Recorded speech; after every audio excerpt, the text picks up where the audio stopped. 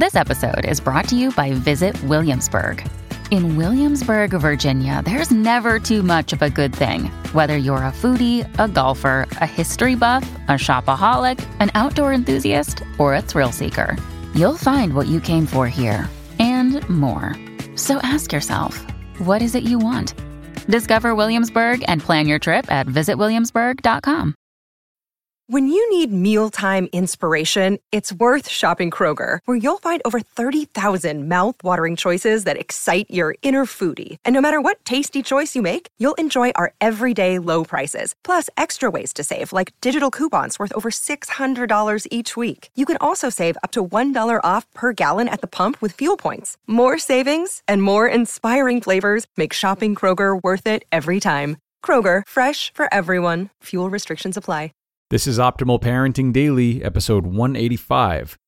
Ungrateful Child, 5 Ways to Combat Entitlement in Kids, Part 2, by Jen of thistimeofmine.com. Hello, everybody, and happy hump day. I'm your host and narrator, Greg Audino, hoping you're doing well today, and that you're ready to finish up our post that we began yesterday from Jen at thistimeofmine.com. Definitely be sure to listen to yesterday's Part 1 if you haven't already. But if you are caught up, let's hear the rest of her tips on combating entitlement in kids as we continue optimizing your life.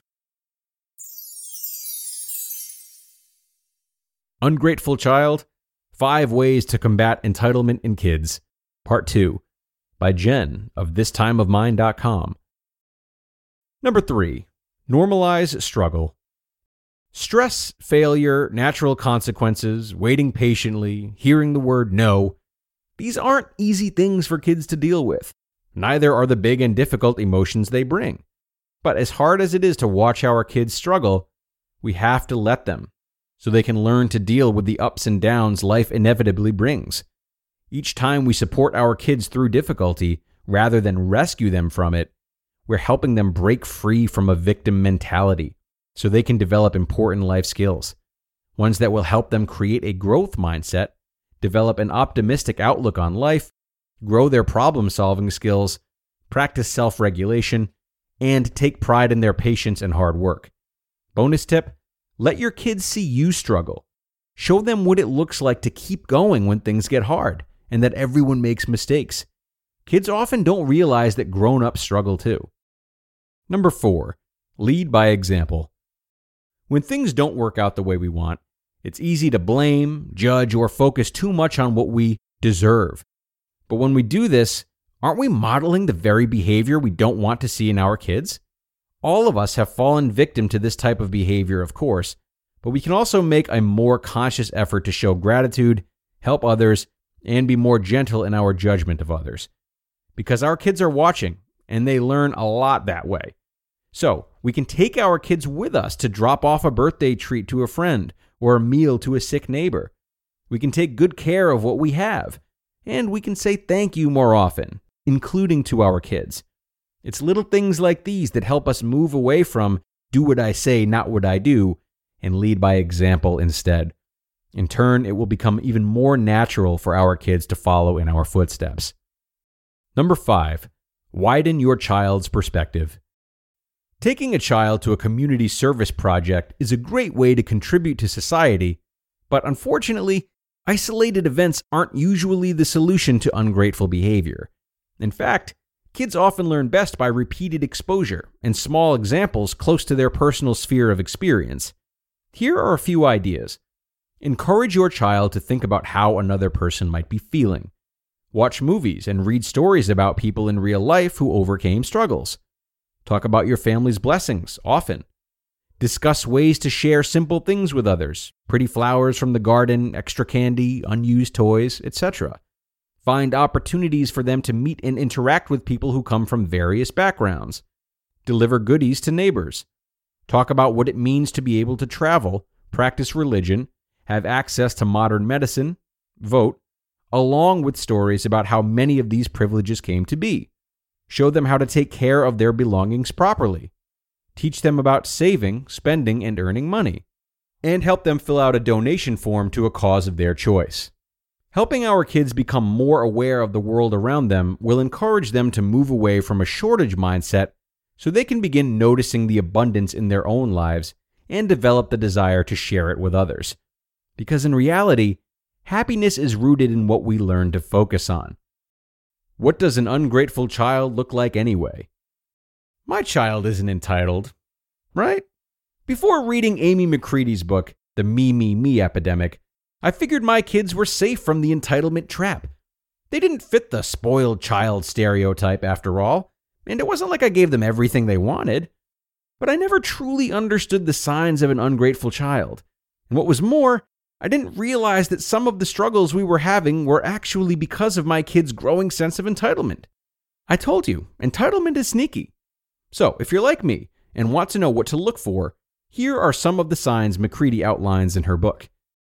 An ungrateful child might become overly disappointed when things don't work out, expect bribes or rewards for good behavior, pass blame when things go wrong, show inability to handle disappointment, rarely take initiative to help, constantly whine, demand, or bargain for things, care more about their own needs than anything else, expect to be rescued from mistakes, need bribes or treats to comply, feel that rules don't apply to them, and always want more and more and more.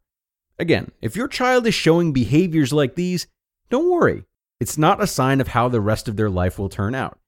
It merely means that it's time for them to learn a new set of skills. So before rushing to dole out punishment and harsh discipline, shift your focus back to teaching. Try starting with the skills outlined in this article. And over time, you will see your child become more engaged in their lives and content with what they have. You just listened to part 2 of the post titled, Ungrateful Child? 5 Ways to Combat Entitlement in Kids by Jen of thistimeofmine.com.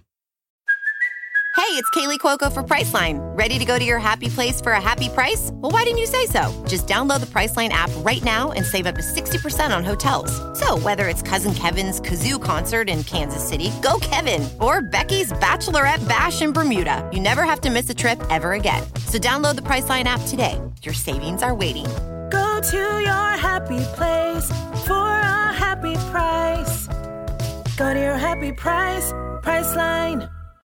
This episode is brought to you by Shopify. Whether you're selling a little or a lot, Shopify helps you do your thing, however you cha-ching. From the launch your online shop stage, all the way to the we just hit 1 million orders stage. No matter what stage you're in, Shopify's there to help you grow. Sign up for a $1 per month trial period at shopify.com/special offer, all lowercase. That's shopify.com/special offer. And what a great post from Jen, huh? So much covered here, a lot to think about for sure. But now that we've considered how to put the spotlight on an ungrateful child, I think what I'd like to do is encourage parents to put the spotlights on themselves. Jen began this post by talking about how parents are in a mad dash to make sure their children are happy all of the time. This definitely seems like a noble effort, doesn't it? But I challenge you to ask yourselves why. Reflect on what it means to you for them to have all their needs exceeded, not just what it means to them. Are you letting social pressures get to you? Are you not giving yourself permission to lag behind sometimes as a parent? Are you unsure of what difficult moments are better for your child's development to fix versus which ones to let them sit and deal with on their own? Asking these types of questions of ourselves as parents and understanding our own motivations can go a long way, especially if we're new or soon-to-be parents who still have a lot of time before their children would be shaped into feelings of entitlement. So think about and educate yourself on what's best for the child's development rather than what makes you look good as a parent, either to the narratives of your peers or the narratives you've held about parenting, perhaps mistakenly.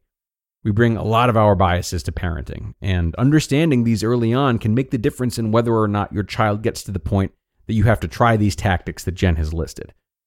And that's enough out of me, friends.